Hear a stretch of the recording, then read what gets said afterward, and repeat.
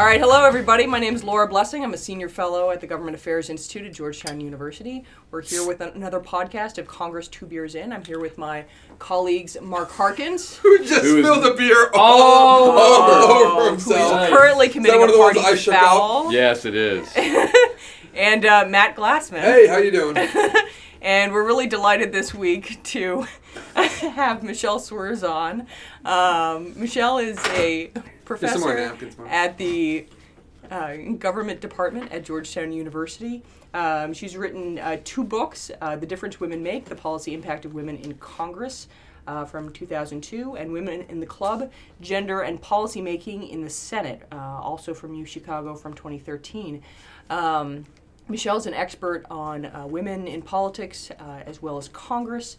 And for those of you who are introducing yourself to some of her works, I would recommend her ledgebranch.org article, 2018 Saw More Women Elected to Congress, Should We Expect Them to Govern Differently? As well as a Vox interview where she was interviewed by Li Zhu, The Striking Parallels Between 1992's Year of the Woman and 2018. When I was doing my preparation for this podcast, I ran into interviews with the person we were going to interview, which always tells me that we've invited the right person to talk to us about women in Congress, as well as this fascinating incoming class and what to expect from some of these folks. So a big welcome, Michelle. Well, thank you so much for having me. I'm very excited to be here. So kind of you to have done all that research about it. All those links now, all those watches, all those views. Now you know where they're coming from. Now someone besides my mother has looked at it. Aww.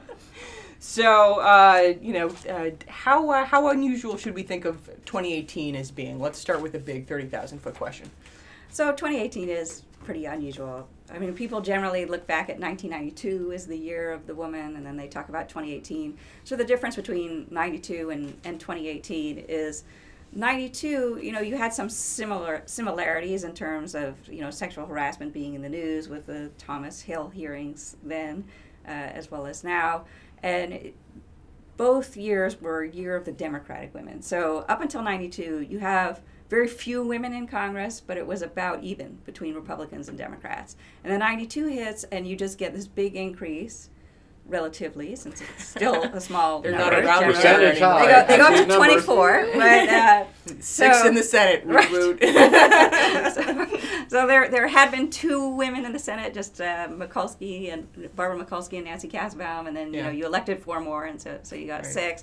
So that was a big thing. But ever since then, when you look at the increasing numbers of women in Congress, it's always now on the Democratic side. So there's now many more Democratic women than Republican women. And then what was different about 2018 is now you elected a more diverse crowd of Democratic women. So you got the first 2 Native American women and the first 2 Muslim women in Congress and the first Hispanic women from Texas coming into Congress. So it's a much more ethnically, racially, religiously diverse crowd than you've seen in the past, but you still have the same pattern of it's only on the Democratic side. So you only got 1 new Republican woman. I mean, as a net, they lost. They lost, yeah. So they were at like 23, and they're down at like 13 or something like that in the House. So they're at the lowest levels, since it's got to be the 1960s or 70s or something like that. But what makes that sort of difficult in terms of congressional patterns is on the Democratic side now you have women who are gaining seniority, so that in this Congress you now have women who have enough seniority to be chairs and have some power in the House. On the Republican side, some very important committees too. Right. On the Republican side, there's hardly any women, and then they are moving out of Congress. A whole bunch just lost re-election. Well, who's held a majority for most of the time? Since 1994 has been the Republicans, which means that when Republicans are in control, women don't have all that many seats at the table. They have more seats at the table when Democrats are in control of the agenda, but they haven't been in control most of the time, at least certainly not 4 years in in the the last House. 25, right? Yeah, so the unevenness and the fact that Congress generally runs on seniority, if I want a good committee assignment, if I want to be a chair, sort of limits where and when you see women having power. Are there institutional reasons for this? The lack of an Emily's List on the Republican side, that sort of thing? So certainly Emily's List is very helpful on the Democratic side. I've done some work with Danielle Thompson about congressional donors and who you like to donate to. And sort of what we see is that women who donate to the Democratic Party, like Democratic men, like liberals, right? So they're going to be more likely to donate to liberals. But that the women, once you take into account how competitive is the seat, is this an incumbent, the things that usually predict donation, the Democratic female donors, over and above all those things, want to donate to a Democratic woman. On the other hand, Republican donors, now most donors are men, so women donate about a third, right, of what's going to be on the Republican side. On Overall, right, overall. But so women on the Republican side, though, if I'm donating on the Republican side, both male and female Republican donors don't really care about gender. They care about ideology. They care about conservatism. So a female Republican donor isn't any more likely than a male Republican donor to want to donate to a female candidate.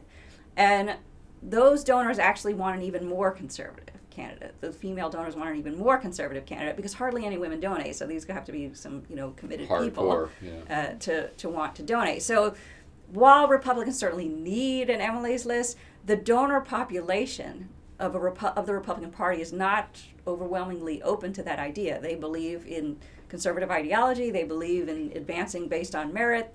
They don't see gender, and so they don't necessarily buy into the cause of, well, I need to elect women, probably until it becomes necessary for the party in some way. So you have Elise Stefanik now who's started, repackaging her e-PAC to try to elect women. She's not the first, though. They had Winning for Women. They have Maggie's List. There was a donor survey that was done by Melody Crowder-Meyer and Rosalind Cooperman where they show that while most Democratic donors have heard of Emily's List and others, Republican donors have never even heard of the groups that are focused on women, so they're not going to feel like they need to donate to them.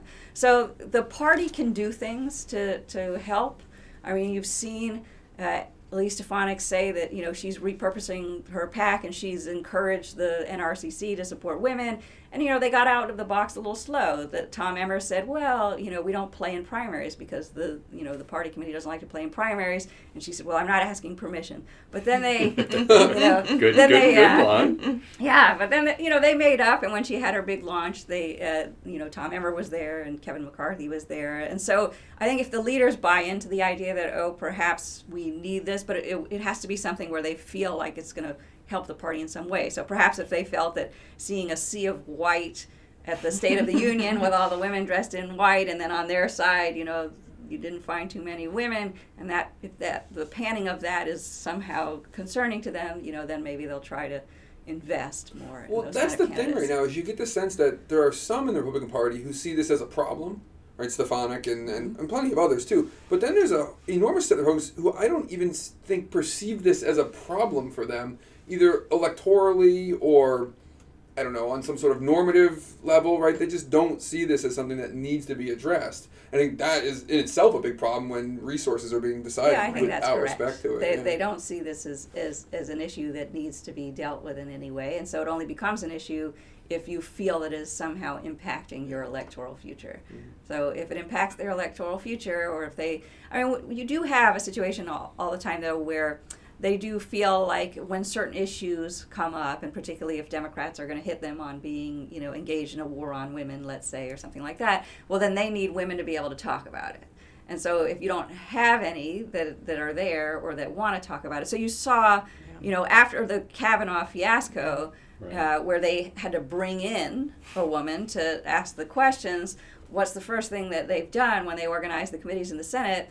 They put on the Judiciary Committee Marsha Blackburn and Joni Ernst, so you don't run into that kind of right, because there were no women on the committee. There weren't any women before. In '92, Democrats did the same thing, but that was 1992 when they put on Dianne Feinstein and Carol Moseley Braun after the Thomas Hill hearings, and so they're doing a similar thing. But they had tried, when I was researching my book for the Senate, they had tried to put Republican women on the Judiciary Committee in the past, and Republican women didn't want to go. Kesselbaum didn't want to be there. Right. So she didn't want to be there. Elizabeth Dole would have been perfect for the committee, right? Mm-hmm. She went to Harvard Law School, but she felt that she wanted to do things that were more North Carolina oriented. So she wanted armed services. She was seen as a carpetbagger to begin with. Exactly. She was seen as a carpetbagger. She wanted to do banking, and so she didn't want to do that. And she felt that she had the support of women that were socially liberal and fiscally conservative, and while she was personally pro-life, she didn't want to draw attention to that. And the Judiciary Committee is a place where you just fight a lot about constitutional issues like abortion. You are not able to raise a lot of money from that committee, so it's not particularly attractive. If I have very few women, they'd rather be on finance or appropriations, or something better. And, Dole ends up losing later to Kay Hagan, still on this carpetbagger issue, but in truth, John Edwards was the one who was paying less attention to the politics, of the home state, because he traded Maria Cantwell for her seat on Judiciary because he wanted to be there to, question judicial nominees in preparation for his run. And even at the very beginning, he was on the committee when he first got there, and it was impeachment right away. And he became one of the stars in impeachment. That's because he was one of the 3 or 4 guys who did it. You hit the North Carolina thing. Yeah. That I actually know. But he rode that to a far degree until his own personal situation seemed to cause him some issues. That's right. Well, so interestingly, that's a lot of those words did a lot. A lot of restraint for someone on a second beer. Thank you, Mark. Yesterday we had an interesting. One of the things we were talking about in the pregame was the motion to recommit, right? And you had an interesting debate going on the motion to recommit yesterday on the gun control legislation, where the Republicans brought out a woman who had domestic violence issues in Arizona. And she was trying to say, hey, we need to make sure that women are able not to have to wait to get a gun to protect themselves. And so she put out this thing. And there weren't a whole lot of people who could do that on the Republican side, but they brought her out. And then what did the Democrats do on the other side? They brought out Debbie Dingell to argue the other side, which was, I had this issue in my house. My father was an abuser. My father had a gun. My mother actually went out and got a gun. Then we as children had to worry about 2 guns in the household. But it was interesting that the Democrats do have a lot more people to bring to these issues of family and caring, if you want to see it, as opposed to these kind of hard white men doing things. For the Republicans, it's a lot harder. They don't have a long bench. Yes, so and this you see this on issue after issue. So gun control is one that you mentioned. When abortion is debated, as it frequently is, or Planned Parenthood, you'd think that the Congress was at least 75% female, right? Because the Democrats bring down all of their women to talk about it, and the Republicans used to bring down their doctors. So, abortion is an issue where Republican women have changed. So when you had moderate Republican women, like Nancy Johnson from Connecticut or Marge Rockema from New Jersey, they tended to be a little bit more pro-choice, and so they didn't want to speak on this, and they would just vote quietly with the Democrats. Now the parties are totally polarized on that, but you went through this period where Republican women wanted to vote for it but didn't want to be out in front. Now you have a group of Republican women that does want to be out in front. So Marsha Blackburn partially gets to the Senate by chairing that Planned Parenthood committee, and that was part of her Senate advertising and her announcement that she was chairing that committee and going against Planned Parenthood that was selling baby parts, and so she rides that, and so now people like her are willing to offer those amendments, and you see that more. And on the Senate side, Joni Ernst has offered sort of the Planned Parenthood defunding amendment. So they're able to find women now who have a reason why they want to do it as well and are willing to champion it. But then you do get into these situations where you see a woman who's not on the committee or something like that, and she becomes the person who's offering the amendment, and so then you kind of have this indication that, well, maybe they don't have anybody and they needed to find somebody to do this. So very often Kathy McMorris Rodgers would be that person in the House because she was in leadership, so you'd have her offering the Republican alternative to the Violence Against Women Act, as you're talking about, because, boy, it's really difficult to argue as a Republican that I don't want to support, funding for domestic violence prevention and things like this. And it's so easy for the Democrats to characterize them in a negative way there. And they have, they have objections to specific things. So something related to tribal lands or something related to gay rights, and they're in support of the larger bill, but, Democrats have these things in it that they can't support. And so they need somebody to offer the alternative. So you have to have an alternative bill that you can say, I'm supporting this bill is even better, and then you get a woman to, be the sponsor on that. And what's interesting is that the House is more conservative than the Senate even still. So in the House, when they were voting on this, in like 2012, and Obama's using this as a campaign issue for his presidential reelection, in the House, the Republican women stuck with the party and generally voted against the Democratic bill. In the Senate, the Republican women there voted for the Democratic bill, most of them, and even the ones that were a little more conservative, because they don't like the idea of the media portraying them as women who are against women, and they get much more scrutiny about it than anyone else. Susan Molinari had written her own autobiography, and she was a congresswoman who was on the Hill in the 1990s, moderate Republican. From Long Island, or yes, at least from exactly, New York? from Staten Island. And so she has this section of the book where she talks about the fact that she voted in favor of the partial birth abortion ban and got all of this flack for it. But she said, hey, look, Richard Gebhardt, supported the partial birth abortion ban. So why are you looking at me? Right, he was one of the leaders of the Democratic Party at that when time. the leader of the Democratic Party is, favoring this sort of thing. So for Republican women, it is sort of a hard stance because your party's asking you to protect it, right, and be the spokesperson. And in that way, you can get points with the party and maybe get something that you want, but you're also subjecting yourself to a ton of media scrutiny that's going to criticize you as sort of a woman being against women. And, how can you do this? Yeah, it's interesting to see how polarization has really erased other nuances that have existed, as well as to see the House-Senate differences, continue to persist. Yes. In our politics. Michelle, aside from so we talked now a whole bunch about sort of the ascriptive representation of women and the differences in the party and sort of uses of women candidates. Could you talk a little bit about how female Congress, members of Congress, differ as policymakers? I'm only vaguely aware of this literature, but I'm fascinated by it, and of course this is right in your wheelhouse, so please do tell. So, this is a question that gets asked. If I elect women, will I bring world peace? And, you mean they're not all Jeanette Rankin anymore?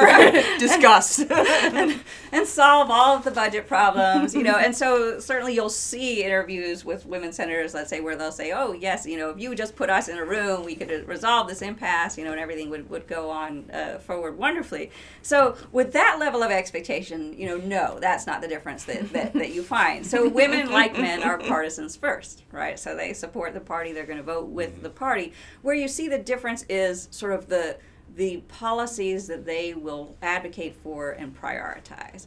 So any member of Congress, sort of within a certain set of issues, can choose what they want to do, and they have a limited amount of time and a limited, amount of political resources that they can utilize to pick what they're doing. And so women are much more likely, both Republicans and Democrats generally, to prioritize and be willing to act on issues kind of related to the women, children, and family area of policy.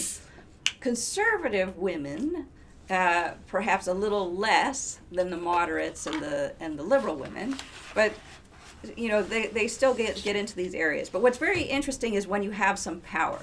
So right now, as I said, that the Democratic women have more seniority. So the Appropriations Committee has several female, well, first the chair and the ranking member are both women, so Nita Lowey and Kay Granger. Right. And then you have several Appropriations Subcommittee chair that are women.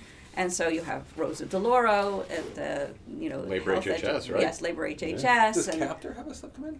Captors at Energy, I think. Yeah. Again. Yes. She's like the highest ranking person on the Appropriations Committee by far, and she keeps changing subcommittees, and it's just wild to watch her. And then, you have Debbie Wasserman Schultz with military construction. So, she just did a hearing on treatment of female veterans. So, whatever is sort of the very, the interest of the committee chair, they have a lot of leeway to hold hearings, to do oversight on what they want to do. And you do see these women focusing in on issues, more related. I worked for Wasserman Schultz at House Appropriations when I was at Ledge Branch, and she was the subcommittee chair. And she was always interested in women's issues as they spoke to the subcommittee. And, it was me and another male staffer, two staffers on the committee.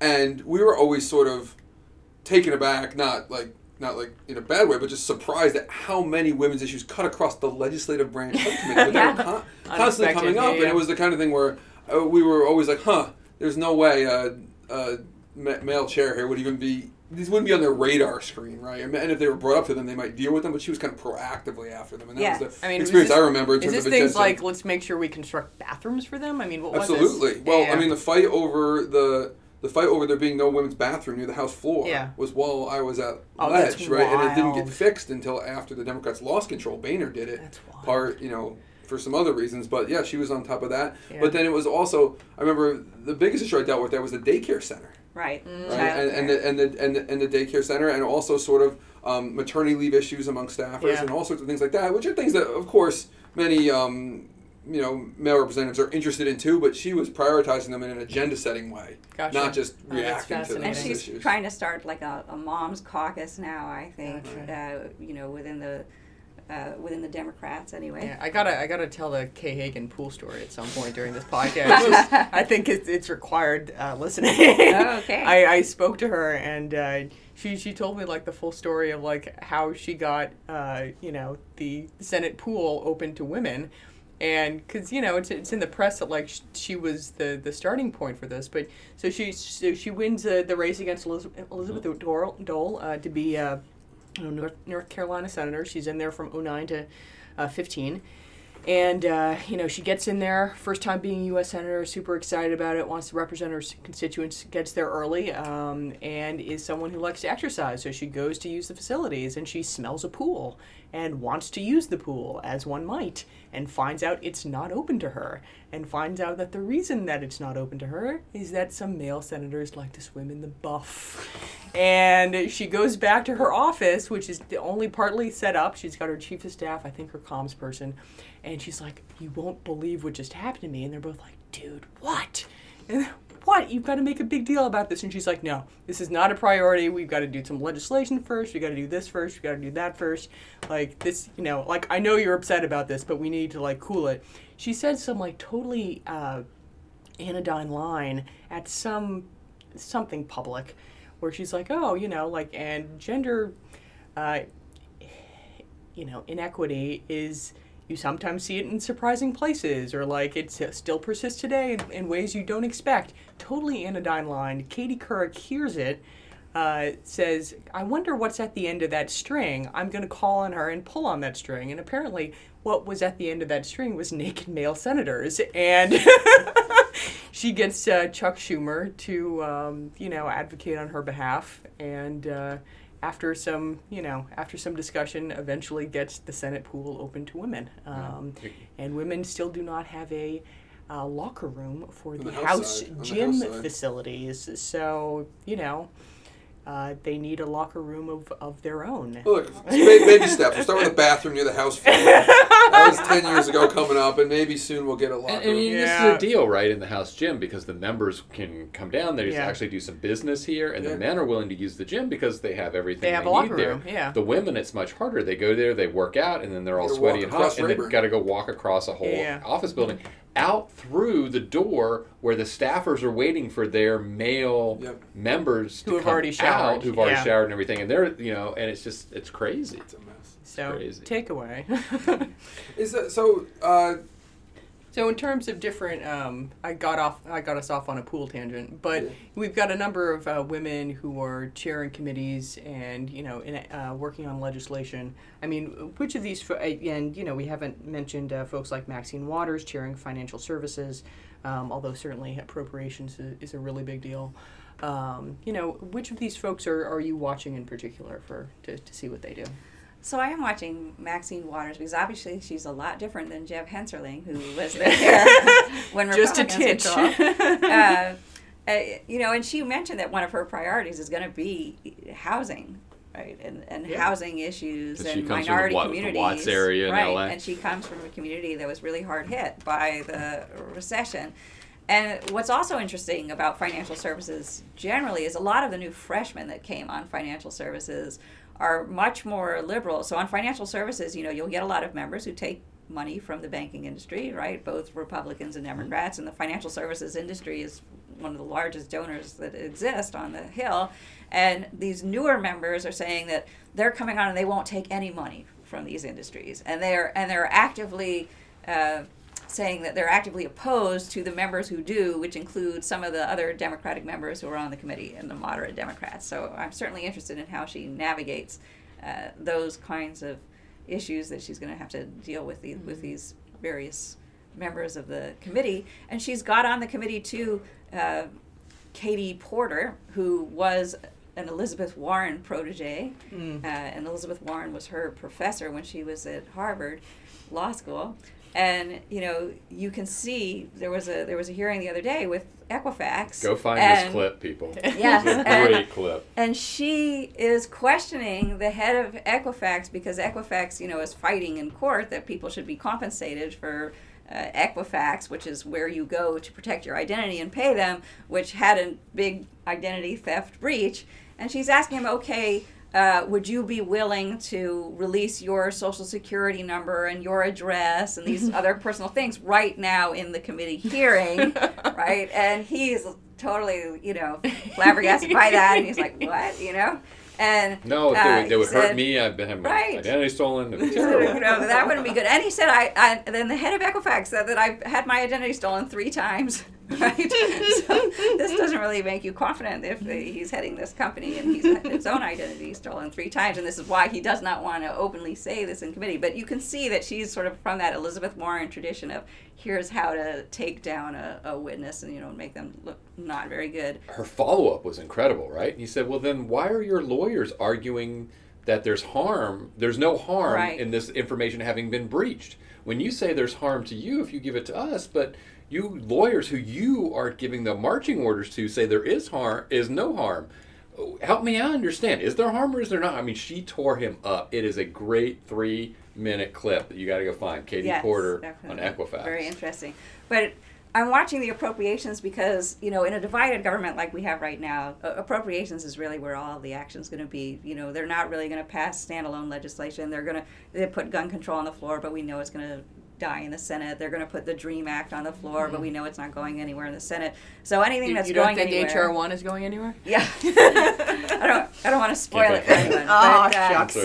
Probably not having a lot of campaign finance reform or voting law reform coming down the pike. So... it's the appropriations where they're really going to get anything done. And this idea of where do women make a difference, it's in these deciding where you're going to put funds and what's going to get funded and what I'm willing to sort of stand up for and say I'm not allowing you to cut that. And I'm expecting that Nita Lowey and people of her ilk are not allowing or want to increase money for women's health research and some of these other things that they were very involved with sort of throughout the buildup in the 1990s. And you can see that Rosa DeLauro is going to give a big hearing both to women's health research but also to this idea of paid family leave. And there are even some rumblings on the Republican side that they at least have an interest in showing that they have an alternative. So they've had something called the Workplace Flexibility Act forever, which is essentially to allow overtime, instead of overtime pay, to allow hours off instead, so you could just take time off instead of getting overtime pay. But now they're talking about things like Rubio and Mike Lee and Joni Ernst have something where you can borrow from your Social Security, essentially. Now, something like that is never going to go anywhere. Certainly, Democrats are never going to support it. But the fact that Republicans feel like they need newer proposals than they've had in the past, I think that, if these Democratic women are able to draw more attention to the issue, then you might see some movement on something that there's been pretty much no movement on since 1993 when you passed the Family Medical Leave Act. And you have the 2020 presidential candidates, many of whom that are announced that are women. Elizabeth Warren just put out a child care plan. Right. And you'll see others of these senators, putting out ideas on paid family leave. Kirsten Gillibrand is huge on paid family leave. So, well, even on the Republican side, you've got Ivanka Trump, right? Yes. Well, and the rest of the Republicans are not listening to her. But she may triangulate them before this is over. Perhaps. I think that she does work with Rubio and Lee on this idea of borrowing from Social Security. She wanted something in their big tax cut bill and did not get that, but they were able to, through sort of her pressure, I think it helped convince them that they should expand the child credit, which is what Marco Rubio was pushing. So, yes, I think, the fact that she's she cares about it significantly expanded, but not all of which was refundable. Right. So, the fact that she cares about that is your area, absolutely. So the fact that she cares about it maybe made Republicans do something that they might not have done in the tax bill. Yeah, it sounds very interesting to have people bring additional policy ideas that are actually being discussed in a serious way to the table. I mean, this Republican idea of flexible workplace hours, I don't know anything about it, but it sounds almost like Scandinavian for a second. I mean, like let's just have more ideas. That's very interesting to me. Is there evidence women in Congress are more effective legislators? So it's very I know the hard. metrics are like ridiculously hard to measure. It's really hard to measure that. So Craig Volder and Alan Wiseman have been trying to put together a legislative effectiveness score for some time. And when they look at women, I think they've found that women were more effective when they were in the minority, and they say that maybe this is because women are a little bit more consensus oriented, so when you need the help of the majority, you can get more done. But I think they said they were actually less effective when they were in the majority and less effective when they were doing women's issues type stuff, and I think it's because women's issues type stuff is the most controversial. So I mean, healthcare is the most controversial you can get in terms of trying to pass anything. So that definitely makes you less effective. And when they had, for most of the time period they studied, they had less seniority. Yes. So if I don't have the positions in the subcommittees and the committees. I think this stuff's impossible to measure. Like, legislative effectiveness is like insanely tough to measure. But I did see something recently where people were talking about how Klobuchar is considered a highly effective senator. And there's also like just a natural sort of like, you can imagine, natural Jackie Robinson effect where the women who get to Congress are going to be better. Right. Because of the constraints that have held them from getting there. So the ones who do make it are going to tend to be better than the average kind of... Also like a quasi-immigrant effect. Yeah. You have to band together and that like... Yeah. I mean, so it would be a natural assumption that they might be overall better politicians than sort of random... Yeah, I mean, Amy Steigerwalt and Jeff Lazarus have a book that basically argues that they say that women, when they run, are more vulnerable than men in terms of, that they get more challengers to them in the primary and the general, and that it's just a harder road for them, and because of that they have to work harder when they're there. And so they find that particularly when it comes to constituency service, that women do more constituency service. They're trying to get more projects home. They sponsor more bills overall. So just kind of the stuff that makes you look active, that women are doing more of that. But it's hard to measure, I think, this question of effectiveness, because there's so much that goes on in Congress that you cannot see. So if a woman is involved, or a man is involved in, just the development of an amendment, or just the development of something that becomes part of the chairman's mark, right? Because really, if I want something to get through, I want it to be in the chairman's mark. So then my name's not on it, but it's in the bill and it's harder to get out than if I have to go put it on as an amendment. So maybe I'd get more publicity putting it on as an amendment, but if I want the policy there, going through the chairman's mark is the way to go. And the problem that we have as political scientists is just the things that are public that you can measure, the sponsorships, the co-sponsorships, those things measure preference very well, but they don't really measure effectiveness as well. Because sometimes you want the policy, not the credit. Right. Yep. Right. You'd like both, and you'll certainly maybe have a press release that says that, but people aren't following all of the press releases as well. We haven't sort of found the way to automate that in terms of the question of policy effectiveness. Yeah, so Holden's research looks at, majority women, they sponsor more bills and a wider variety of them, things like that. But that's just Sheila Jackson. But but I digress. Screws the whole curve. Well, and that, for minority women, his research is that their legislative efforts have gotten through more of the legislative process than minority men. But yeah, I mean, this stuff is really notoriously hard to measure, like what true efficacy looks like, for exactly the reasons you identify. How do you think about Klobuchar's reputation as a bad boss? I think there was a lot of backlash. Certainly, it was my first thing I thought of is that when you see that 7 out of the 10 highest turnovers in the Senate are female senators, that this isn't really necessarily about the senators, that this is some sort of structural feature of people, perhaps powerful men on the Hill, not wanting to work for a female boss or having difficulty interacting. Do you have a Yeah, so I mean that question is interesting. So when I was doing sort of the research for my Senate book, I would hear a lot about how this particular woman is a difficult boss and that particular woman is a difficult boss. And the Washingtonian used to rank them, and it was always Barbara Mikulski and Snarlin Arlen, as he was called. Arlen Specter were the two hardest bosses. And when I'd interview people about it, one thing that they would say to me is that a lot of the women, particularly that were in the Senate, came from a generation, and still, where you had to work harder to get to that point, and you're in a position where there's not a lot of women, and so you feel like you have to prove yourself. And so if you constantly feel like you have to prove yourself, it means you feel like you have to be better prepared. And so they would talk about how, well, you'd go into a committee hearing and such woman would have her staff, preparing 5 binders of information, and they're staying up all night preparing all of this information because she needs to be expert on everything. And then such and such staffer for a man would tell them, I just typed out a little memo this morning and we discussed it. We didn't, he didn't even read it. And, he comes in and he's going to think of the questions as he's there. So there is a certain perhaps sense that the women feel that they need to show, because you're being judged both as a senator and as a female senator, that you need to show that you're smart and you're well prepared and you belong here. And that makes you want to be hyper prepared, which is very difficult on staff. So I would think that, some of it might come from that. And in Amy Klobuchar's case, some of it might come from that, the stories where, she does talk about how her staff hasn't prepared her enough for something.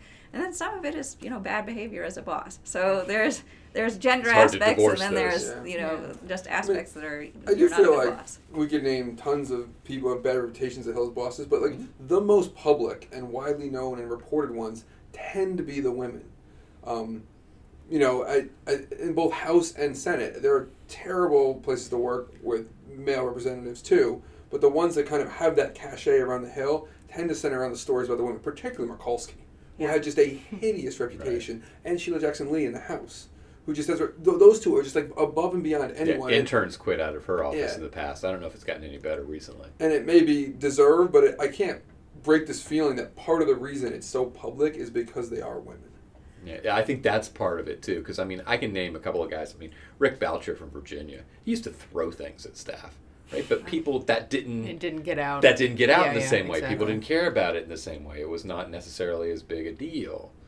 It was kind of expected that powerful men were going to be that way, so you just let it go. Yeah. I think men had a hard time with powerful women. Yeah. So they complained about it more publicly. Not necessarily publicly, but the rumor mill went out. And I've always thought that, being a senator from California is incredibly difficult. Think about how much you have to know and how much you have to do. I always told people, if you want a job, go to a California office. There'll always be a job open there. Not only because they have so many jobs, but because it's really hard. And so they burn people through. And I'm not sure that's because the bosses were bad, just because the situation was tough, as opposed to, the Delaware guys. They don't have quite as much they have to worry about, or the Wyoming guys. It's a little bit easier task there. Vermont's supposed to be very nice. Right. Although Leahy is supposed to be a very nice boss. Right, but the Sanders, I can see that. Sanders has his moments. Yes, he's a little, but he's his own party. So already he's speeding to his own. He is his own party. That's right, not Republican or Democrat. Different drummer. So what are you seeing going on now? You're seeing all these new women coming in. What do you think about how they're doing versus how the new men are doing, or is there any difference? I'm not sure there is a lot of difference. I think we're hearing more of the new women because they're, especially on the Democratic side in the House, a couple of new women have much higher profiles. Yes, certainly. So we've gotten this far in the podcast without talking about Alexandria Ocasio-Cortez, right? Here we go. What was the time again? So I think that there's two crops in this particular freshman class. So there's the more liberals like Alexandria Ocasio-Cortez, the progressives, and then there's the more moderates. So there were several women that won in seats that were held by Republicans. Part of the reason that you have so many more women is because they won open seats and they won as challengers. 2 in and there Iowa? were more of them, right? There were more of them, and 4 in Pennsylvania. Pennsylvania had no women, and now you have 4 women. And part of that is the redistricting, that created kind of opportunities for them. And a lot of those women they don't want to be big media stars and face of the Democratic Party and be tied necessarily to Nancy Pelosi. Or these days, Nancy Pelosi is yesterday's news for Republicans in terms of who to make the demon. Now you want Alexandria Ocasio-Cortez and Rashida Tlaib. But so those women, I think, are much more focused on serving the district, trying to build a reputation for themselves. Abigail Spanberger in Virginia, Mickey Shirley in New Jersey, right? These people hold seats that were held by Republicans, and so they need to find a way to show themselves as moderate, as willing to compromise. They don't want Medicare for all. So they're socially liberal, but fiscally a little bit more conservative. And I think that Pelosi gave a subcommittee chairmanship to Abigail Spanberger, even though she didn't support her. For Speaker. For the Speaker. Yeah. So I think that she sees that, these are the ones that she needs to be able to keep around. And some of those seats are going to be very tough to hold. I mean, Lucy McBath sits in Newt Gingrich's seat. Right? And Lucy McBath, is an African-American woman whose son was killed that made her a gun control activist, and she beat Karen Handel, the Republican, by a very small margin. But that seat was held before Karen Handel by Tom Price, and then Newt Gingrich. So that's going to be a very difficult seat to keep. So those are the ones that I think kind of determine the majority. Yeah, they're majority makers. Right. That's what they call them. But then Alexandria Ocasio-Cortez is just a phenomenon in herself because, I mean, Matt, you're the social media guy, right? I mean, she has... At least in this room. That's right. Yeah. I'm the AOC of this podcast. Is that what I'm hearing? That's what we're going to do. Like, we're going there today. That's the quote I'm going with from here on out. Both in studying and in your presence on social media, that she has more followers than Nancy Pelosi, right? She has more followers by all the leadership added together. Right, combine and multiply. All six right? on the D well, and it's not just that. It's the interaction of her followers with social media is far higher than even people who have higher followers. I mean, she has people literally engaged with her on a level that, even Trump isn't. Like she gave a class to the Democrats. So you had a freshman giving a class to the more senior Democrats on how to engage, and so she's able to harness sort of media attention in a way that no freshman ever has before. And I'm not sure that's necessarily gender-based as much as it is generational. Yeah. I mean, about 10 years ago, you had a switch where for every single staffer on the Hill, right, if you'd been there longer, you got paid more. Chiefs of staff for people who've been there for 10 years got paid more than chiefs of staff for new members. That was true for every position but one. And that position was for new members coming in about 10 years ago. This flipped over, and the computer operator, who also then started becoming the social media person, got paid more in a freshman's office than they got paid in somebody who'd been there for 10 years. Okay. And so you've continued to watch that go on, whereas now, and I started my career as a computer operator, and let me tell you, it had nothing to do with social media 30 years ago. But what has happened is that is now morphing, and you're having these social media people being communications people, but also being computer people. And you're watching this fascinating phenomenon where the new members have figured out, I don't have to write letters to answer mail. Right. I can do a 90-second video explaining my point of view, and I can send that clip back to people via email. Right. And I've just saved so much time for my staff. If you've been here for more than 4 years, you don't know how to do that. Right? But these new people do. And so while I see Ocasio-Cortez has this in particular, I'm not sure it's gender-based as much as it is generational. In terms of sort of you're used to kind of living your life. Right. The medium through which they do politics. Yeah. I mean, I've seen her interviewed saying, well, I've been living my life this way all along, right? And so this is how I do things. So, I mean, as a Congress scholar, when I'm hearing she's going to live tweet the congressional orientation, I'm like, woohoo. Right? I'm here for it. Well, she's interesting in a lot of different ways. I mean, she's interesting from a communications standpoint, but she's also contributing in a serious way to the policy discourse. I mean, whether it's, we've made it how far without talking about the Cohen hearing.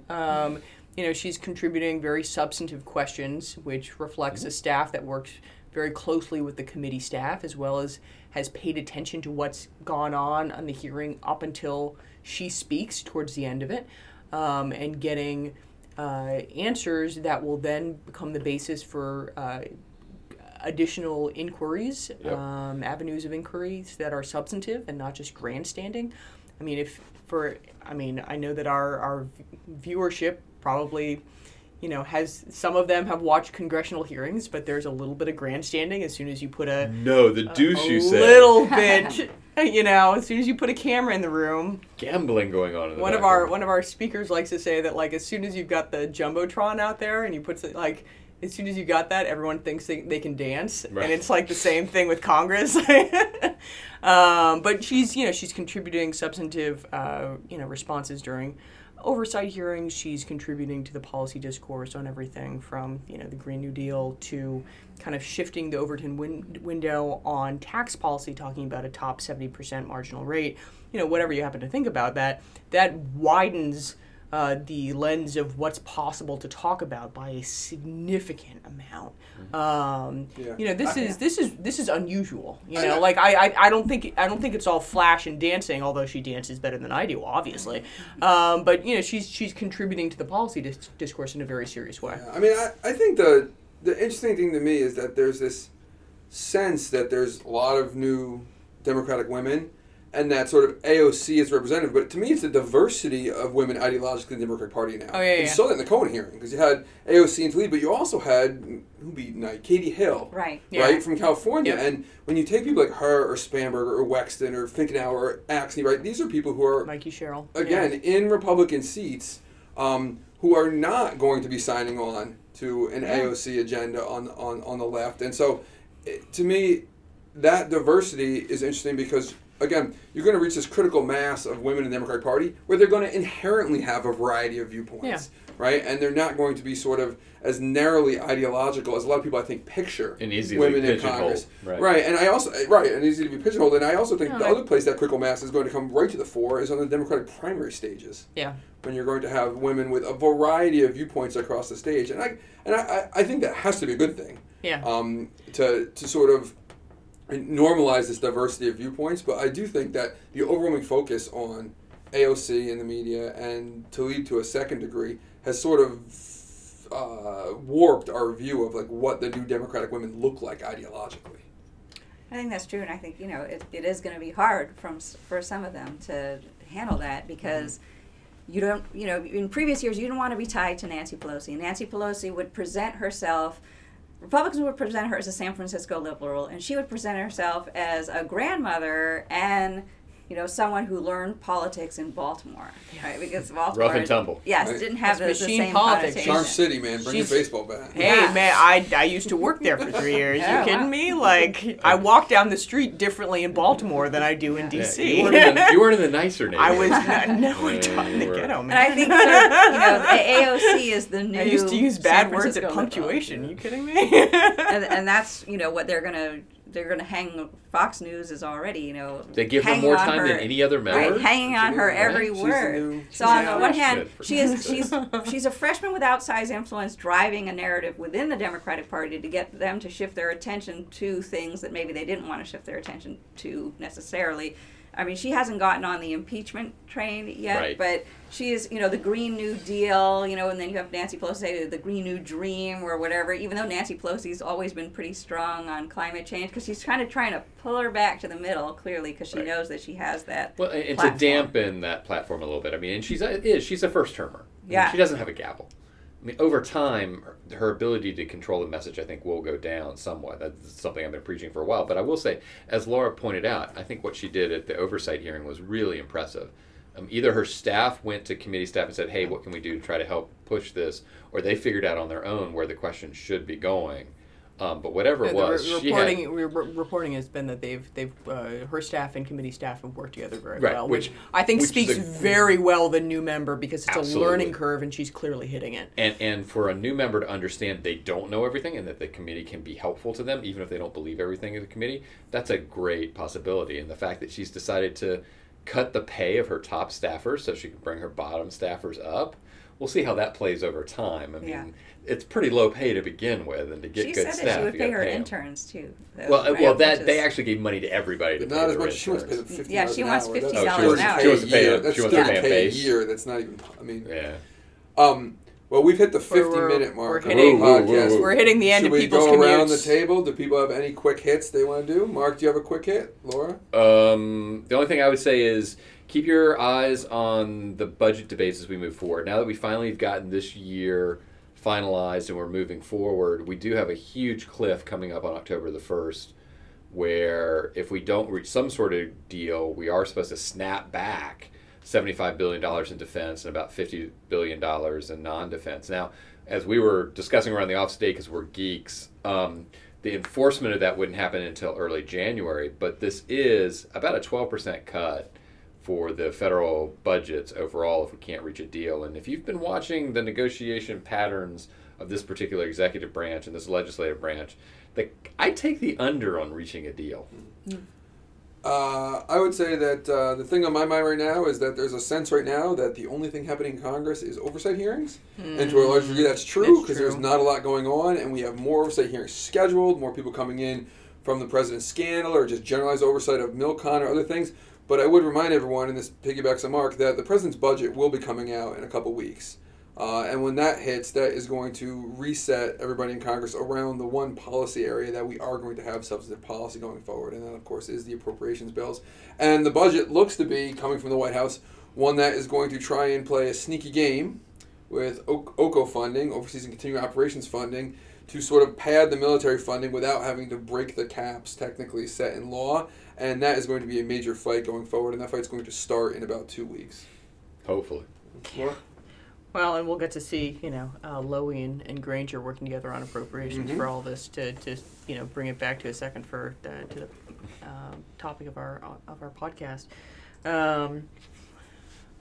Yeah, and we're also going to see, the 2020 nomination heat up as, the Democratic Party has everyone throwing their hats into the ring, including a lot of people who are very talented in Congress and therefore are going to spend less time in Congress because they're going to spend more time on the campaign trail. And the interesting politics that might create when you have fewer Democratic votes in the Senate is going to be interessante. Let me end this with a push to get the women locker room for the House gym.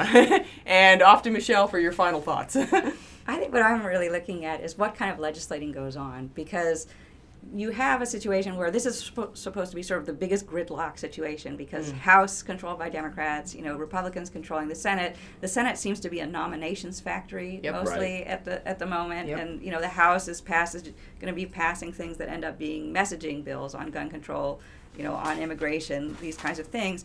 Is it going to be possible to pass something maybe second tier that they can still agree on? And if I'm looking for something like that, most people, of course, always go with infrastructure. Yay, it's Infrastructure Week. But I'm wondering, can you do something on drug pricing, right? That seems like they just had a hearing in the Senate Finance Committee where they brought in the heads of the drug industry. Can Chuck Grassley work with Democrats in the House and come up with something that could, start us on the path to legislating on that issue? Yeah, if we're going to get something done. And if you look, the industry is totally lawyering up right now, or lobbying up, however you want to talk about it. They're hiring a lot of people to try to fight that. Well, I'd love to see Grassley get his criminal justice reform pushed through, too, because that's serious and deserves it. A big thank you to Michelle Swerves for coming out. She has gifted us, I haven't given her appropriate hat tip for this yet, Patriot 2012 or 212 beer. Good stuff. And given the Speaker of the House, we have a San Francisco beer as well, Anchor Steam beer, that we've been enjoying. A big thank you, and we'll see you all on the podcast soon enough. Cheers. Thank you. Pardon me while I run to the bathroom.